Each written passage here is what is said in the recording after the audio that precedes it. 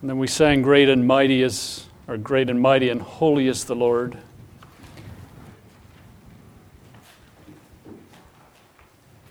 I find it hard to comprehend that the Creator of the universe, the one who is great and mighty, the one who is holy, should pursue us.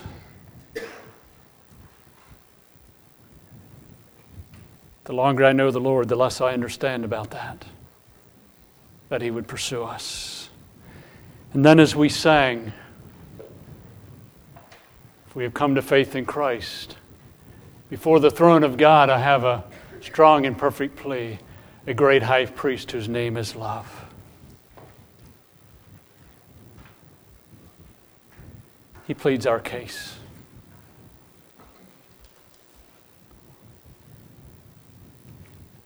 When Satan tempts, Christ is there, willing to minister. Behold Him there, the risen Lamb, my perfect spotless righteousness, the great unchangeable I am. I trust that we never get over the fact that a great and awesome God pursued us, provided the sacrifice so that we could have a relationship with Him. And then as we live our daily lives, and at times we sin, Christ is our advocate.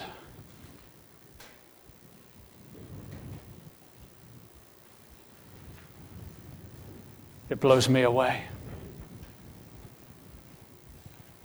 that I can say, God is my Father.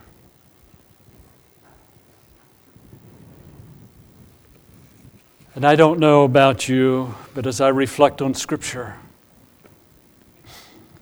as I think about Christ and who He is and His coming, and what we have in Christ, it drives me to love Him more, to be more and more responsive to Him, and to see myself more clearly for who I really am, but then have to say, thank you, Father, for what you have done, for who you are. And as we discuss another portion of Mark this morning, a couple questions. Years ago, there was a man by the name of Harlem Popoff who spent 13 years in prison because of his faith for Christ in Romania at the hands of the communists. He went through all kinds of torture. And one of the tortures that he went through is that they would have doctors, and they would scientifically figure out how to bring him to the point of death, but not let him die. And there was one point in the account, as he wrote, that he remembers hearing someone say, he's gone. And the doctors were quickly called back in to bring him, give him what he needed just to maintain the bare existence of life. And they repeatedly harassed him, will you deny Jesus Christ? Will you deny Jesus Christ? And his answer was no. And after days of that, they gave up. Another form of treatment that they gave him was to stand him in front of a bright white wall. The room was very, very bright. At a distance, his eyes could never focus. And he was told, here's a stipulation. You may not blink an eye, and when you blink an eye, you will be beat. You may not move a muscle. When you do, you'll be beat. You must stand here until you confess that Christ is not God. He stood there for over a week.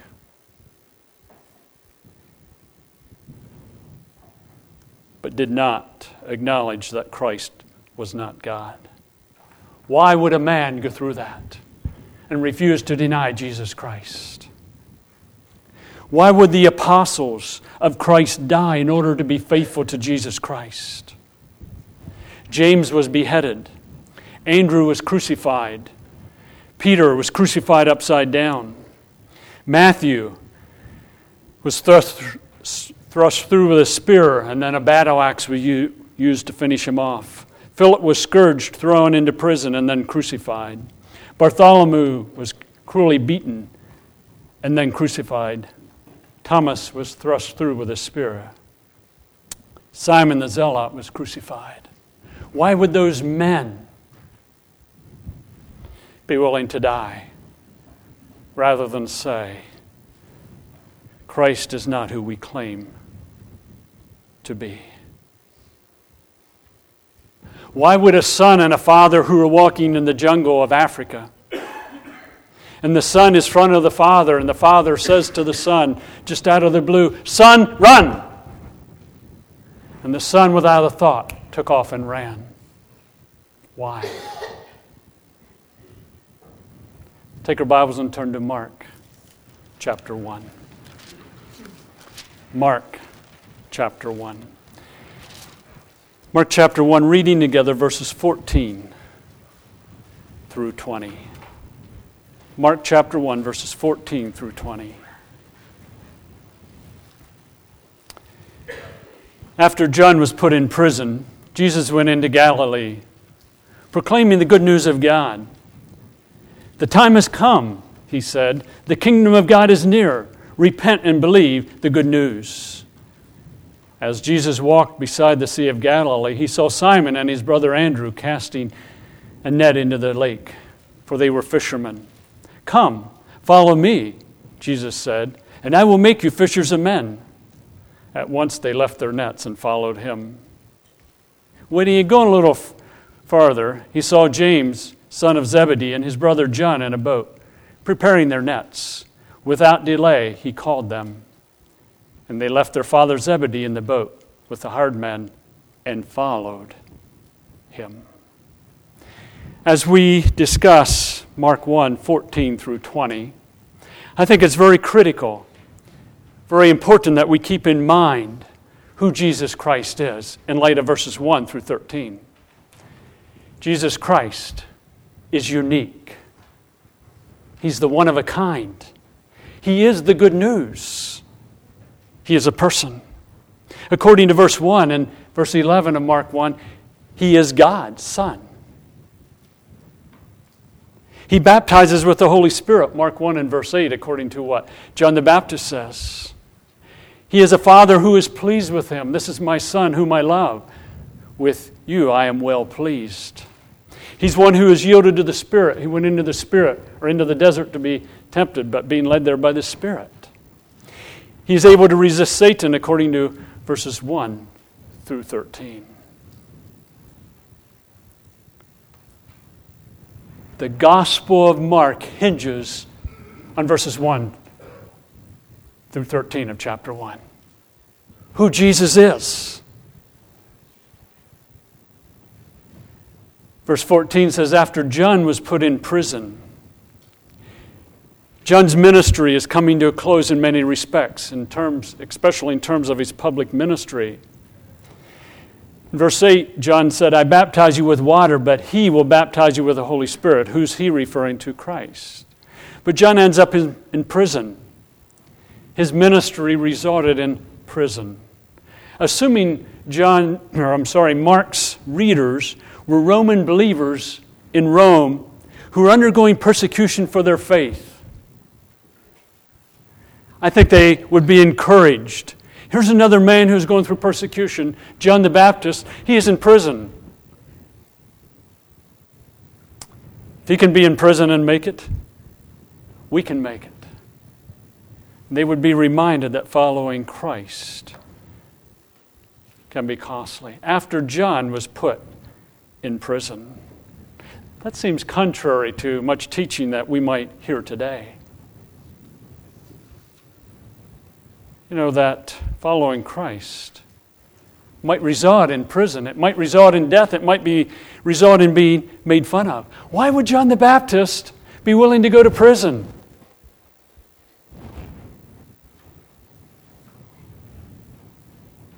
He knew God, the character of God, and he knew Christ, and he knew who Christ was. So John's in prison. After John is in prison, his ministry is done. As far as public ministry, Jesus went into Galilee. Jesus had been in the Judean desert for temptation, according to verses 12 and 13. He was sent by the Spirit into the desert, and he was in the desert 40 days being tempted. So a period of time had passed, and sorry about the poor map here, and not getting everything switched over to PowerPoint yet. But he had been in the Judean desert, being tempted. It says after John was put in prison, Jesus went into Galilee.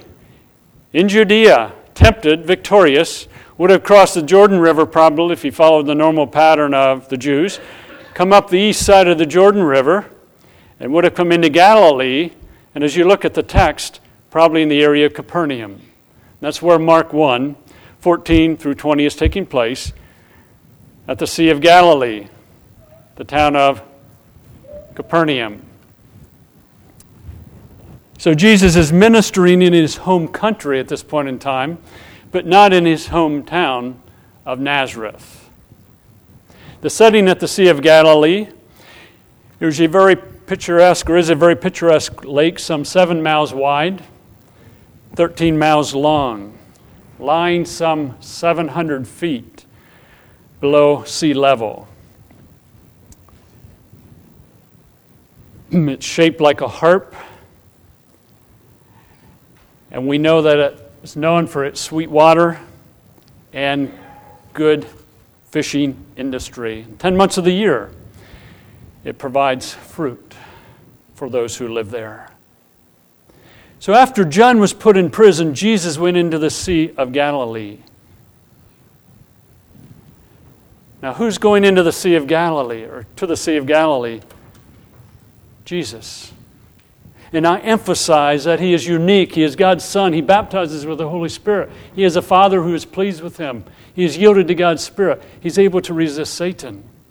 Mark's gospel hinges on Jesus and who he is. In light of Jesus being described, as is on the wall, and as you read the Gospels, he was a master communicator. He preached, he taught.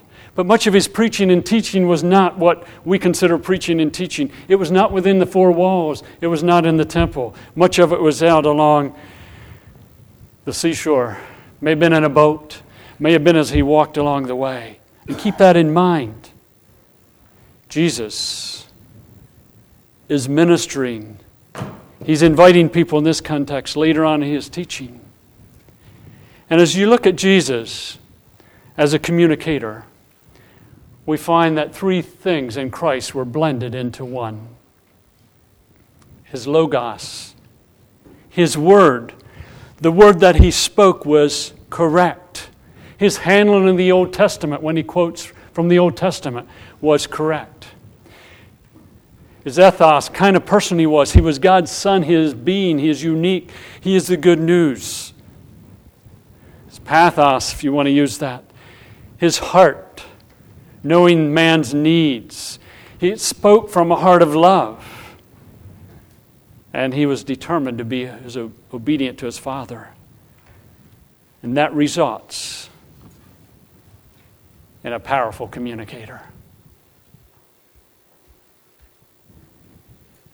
John the Baptist is off the scene. Jesus is coming on the scene. And he ministers in deep dependency upon his Father. Matthew says in Matthew 4, concerning the ministry of Jesus, land of Zebulun, land of Naphtali, the way to the sea along the Jordan, Galilee of the Gentiles. The people living in darkness have seen a great light. On those living in the land of the shadow of death, a light has dawned. It's a reference to Jesus Christ. Before Christ, they were paralyzed in darkness. Christ came as the light. So John was put in prison. Jesus came into Galilee proclaiming the good news of God. So what is he proclaiming? He's proclaiming the good news of God. He's proclaiming himself. Because verse 1, in the beginning, the gospel about Jesus Christ. In essence, Jesus proclaims himself.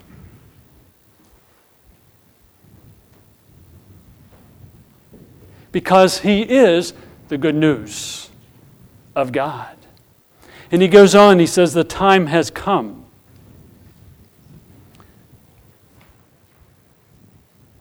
The time has come. The kingdom of God is near. Now, Jesus at this point does not expand on the kingdom of God being near. But the reader must understand that the kingdom of God being near has something to do with the person of Jesus Christ. And in light of several Old Testament passages, God is the king of his kingdom. He rules in majesty. And the kingdom is making a personal appearance in Jesus Christ. Jesus, in his presence, is directly related to the kingdom of God being near. He says, the time has come. The kingdom of God is near. Repent. Repentance is a turning from sin.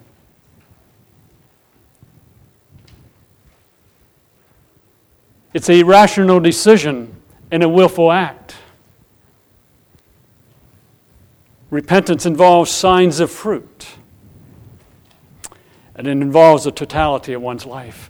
So he says to people, repent. Turn from sin. Make a choice. Have a change of mind. Alter your understanding that you turn from your sin. Let it be involving your total person. Repent and believe. Basically, turn to me, Jesus. Repent and believe the good news. The good news. The person of Christ. A total allegiance of life to the good news. Who is Christ? Now, in light of that, notice his calling. As Jesus walked beside the Sea of Galilee, he saw Simon and his brother Andrew casting a net into the sea, for they were fishermen. Come, follow me, Jesus said, and I will make you fishers of men. At once they said, hold it, Jesus, we got some questions for you. What do you pay? What are the benefits? What's the retirement? What do we get out of this? No, at once they left their nets and followed him. When he had gone a little further, he saw James, son of Zebedee, and his brother John in a boat preparing their nets. Without delay, he called them. They said, hold it, Jesus. We're making some good money here. What are you going to give us? What do we get out of this? They left their father Zebedee in the boat with the hired men and followed him. Now, as we think about these four men who are fishermen, we say, well, they're just fishermen. Yes, they're just fishermen. But they were not just fishermen, in a sense. They were strong men physically. A net probably at that time was about 20 foot in diameter. Would have been about, like I said, 20 foot in diameter, and they would take a net, they would swing the net, and then let it fly with an intent that it might land like a parachute. And on the outer border, there would be rocks or pieces of metal that would take the net to the bottom of the lake. And then they would jump in water and they would pull the net in. As they pulled the net in, the fish would be contained. The fishing industry in the Sea of Galilee shipped fish to Alexandria in Egypt, Antioch in Syria. The Sea of Galilee was known for its fish. These men were probably shrewd and successful businessmen. But Jesus' call is simple. Come, follow me. I will make you fishers of men.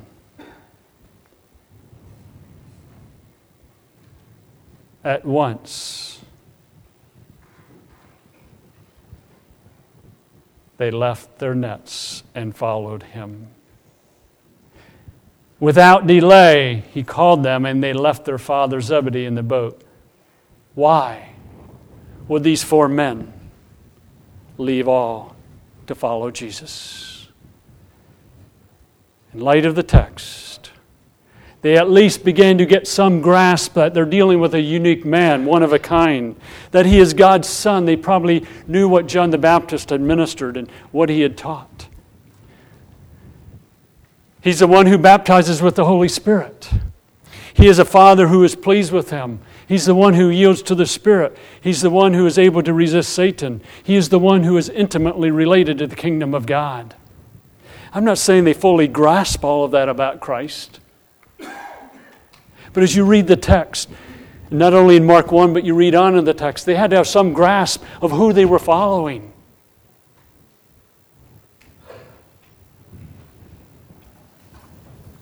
So they left and followed him. The call of Jesus is quite interesting. Jesus is the subject of the call. The way Jesus called these 4 men was highly unusual for that period of time. A call into some type of ministry or into a rabbinical school depended on the initiative of the aspiring student, not the call of the rabbi. Jesus here called. The call was an allegiance to the person, not to a book, not to a school.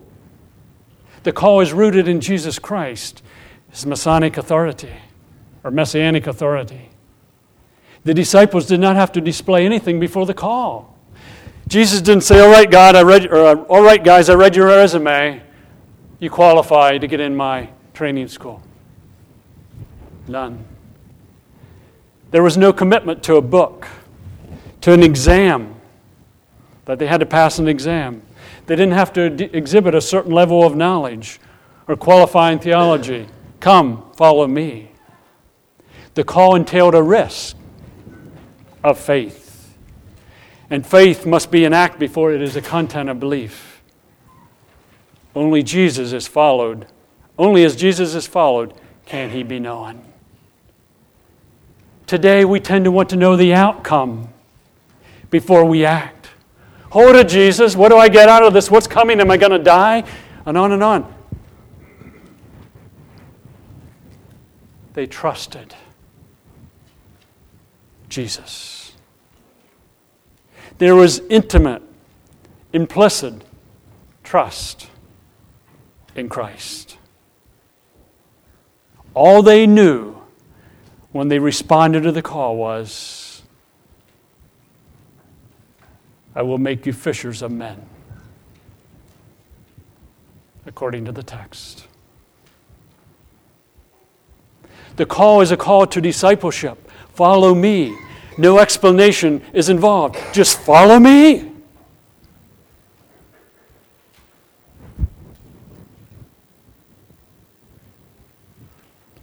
There had to be a conviction that this man they were following is someone different, unique.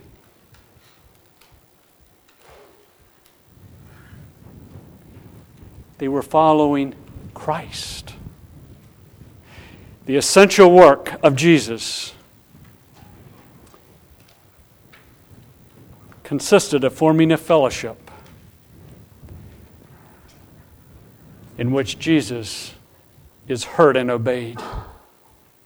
And it's only within that fellowship where Jesus is heard and obeyed.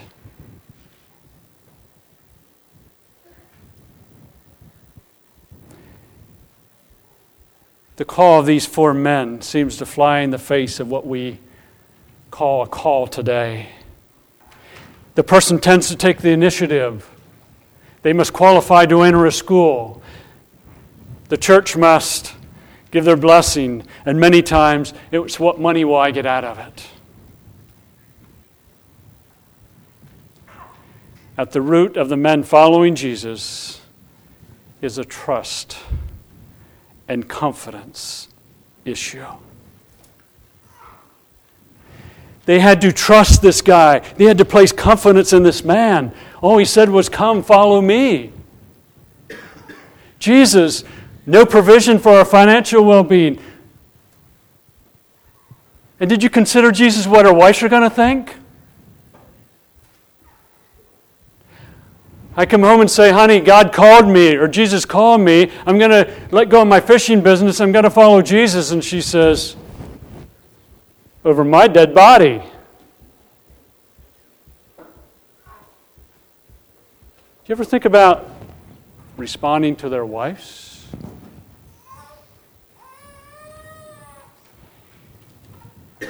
There was implicit trust, a willingness to walk with Christ.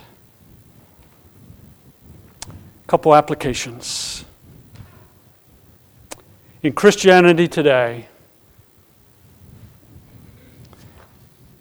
in presenting the gospel today, we often try to lure people with the promise of heaven, a good life, freedom from struggles.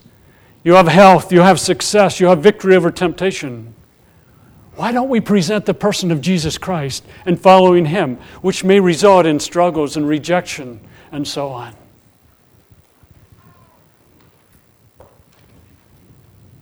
I'm fearful today, many times we're tempted to present a gospel that says, "Come to Jesus because of what Jesus will do for you," rather than come to Jesus because of who He is. Jesus doesn't call us so that He can do for us. He calls us because of who He is. He is unique. He's the Son of God. He's the one who resisted the enemy and was victorious.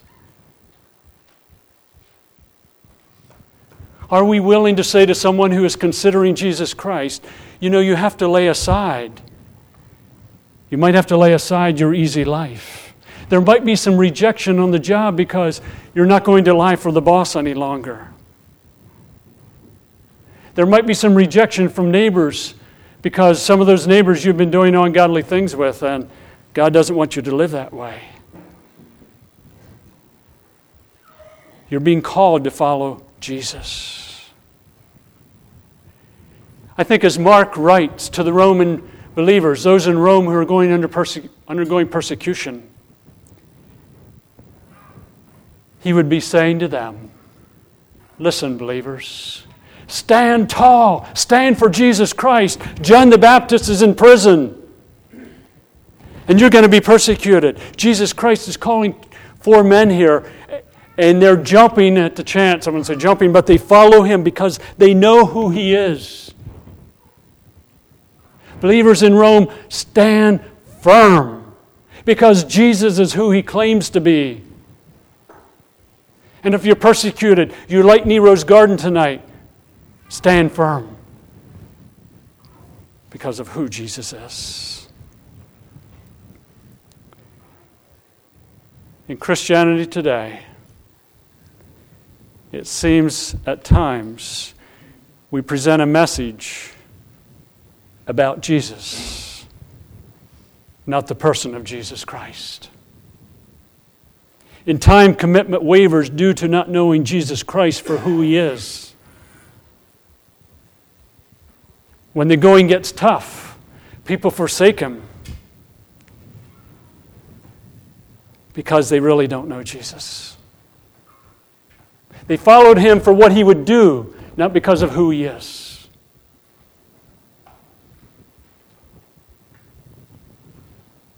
Recently, I again was reminded because of some physical things, in fact, yesterday, that I'm still living on a cursed world.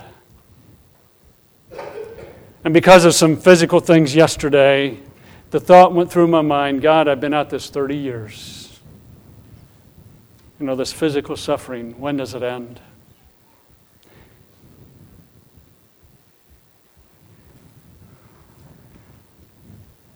And God's response to me was, well, Dan, I'm not so concerned about what Jesus can do for you in fixing you.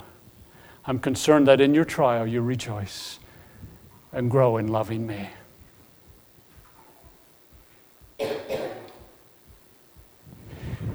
Your son or daughter may not get fixed. Your son or daughter may not be responsive to God as you desire. Your job may not go the way you want. Are you still going to follow Jesus even when that doesn't happen the way you want? If we're committed to a person of Jesus Christ as these four men were, they followed him whatever the cost. And they were willing to be obedient to him. And I would pose a question. Is one of the reasons why children raised in Christian homes, in a church, in Awana, and Sunday school, and teens may drift and go away from the Lord is that they're not following Jesus. They're following what he will do for them.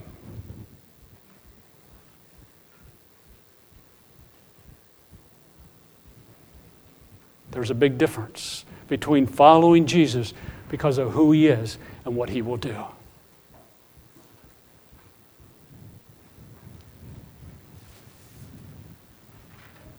Saying to our kids, you're going to follow Jesus. I want you to know that you might get persecuted in school at times. You might get made fun of. Oh, there's a creation believer.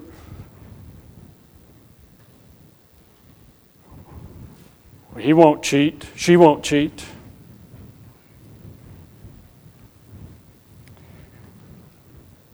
Final application this morning. Discipleship involves being with a person. Jesus Christ in this situation. Come, follow me. I will make you fishers of men. They're being invited to be with Jesus.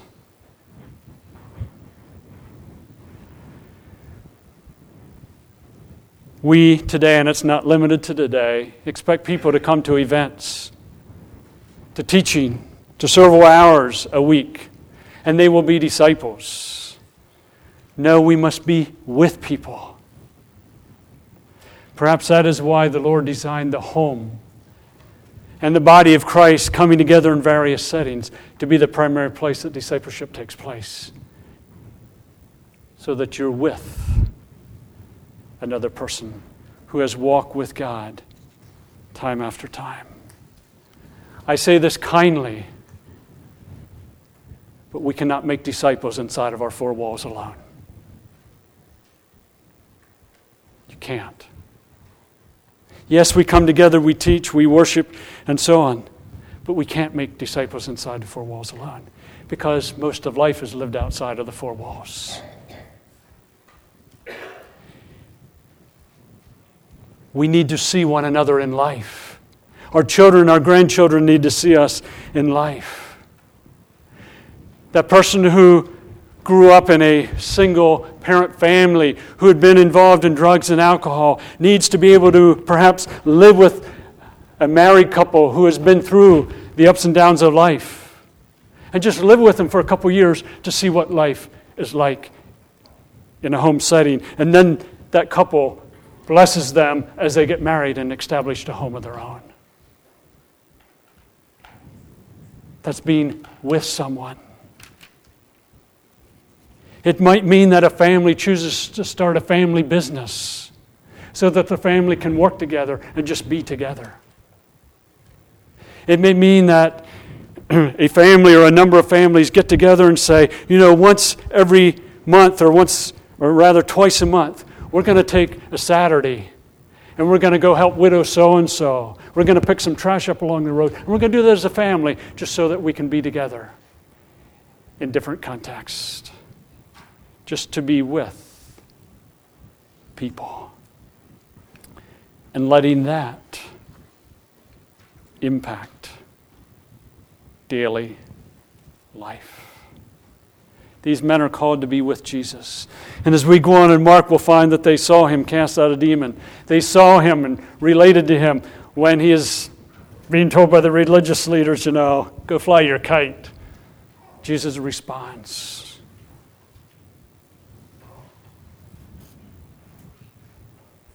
Why would a man like Harlem Popoff spend 13 years at the hands of the communist? And as he is in his cell in isolation for weeks on end, his concern was, can I tap the gospel of Jesus Christ to the person in the next cell? And he would tap the message, and when they heard a guard coming, they would stop tapping. But he wanted to tell them about Jesus. Why that dedication? He knew who Jesus was. He wasn't following Jesus for what he would do. He was following Jesus because of who he was. Why would the apostles, many of them being crucified, be willing to be crucified? Because of what Jesus would do for them? I don't think so. Jesus said, come on guys, follow me. You're all going to be crucified. Whoa. Follow me. They followed him. They realized who he was. And they were willing to go to death for him. Why would a son walking in the jungle in front of his father, and the father says, son, run? Why would he run? Because he knows that his father has his best interest at heart. He knows the heart of his father, that his father cares for him deeply. And the reason the reason the father said run, is because there's a very poisonous snake about to strike at the boy. He obeyed without any question. It goes back to being convinced of Jesus and who he is.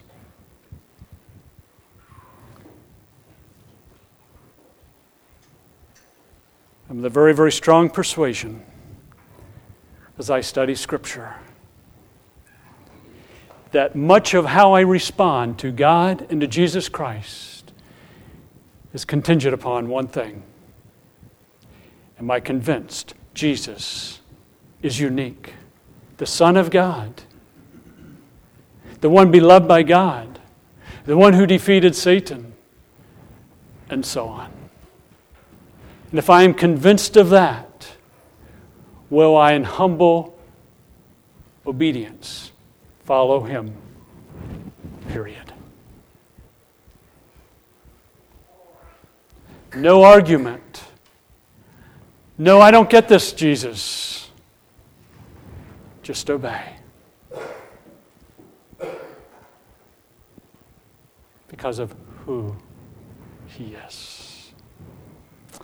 Take a moment in silence and just reflect on what we have discussed this morning. Just say, God, minister to my heart.